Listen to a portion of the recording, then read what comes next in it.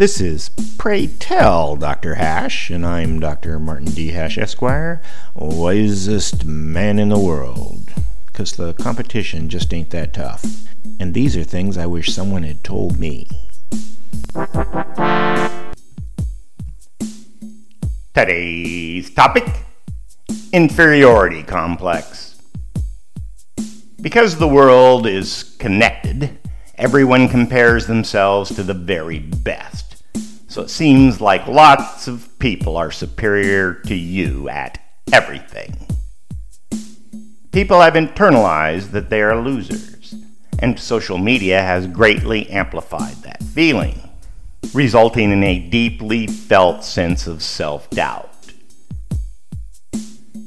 Even exceptional people aren't winners in their own minds, nor do they think they can ever be, because deep down, individuals know that there are many other people who could be them, except for chance.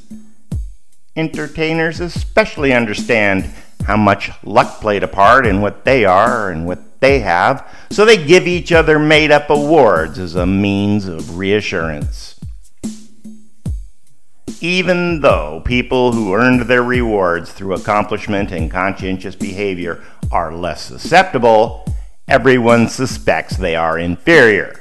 It's a drag on their self-esteem and an open wound to poke sticks into.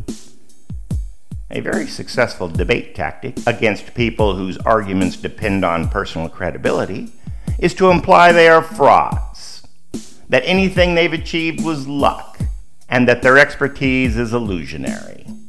It's the one accusation that will undermine the confidence of anyone, no matter how famous and successful they are, because it triggers their inferiority complex.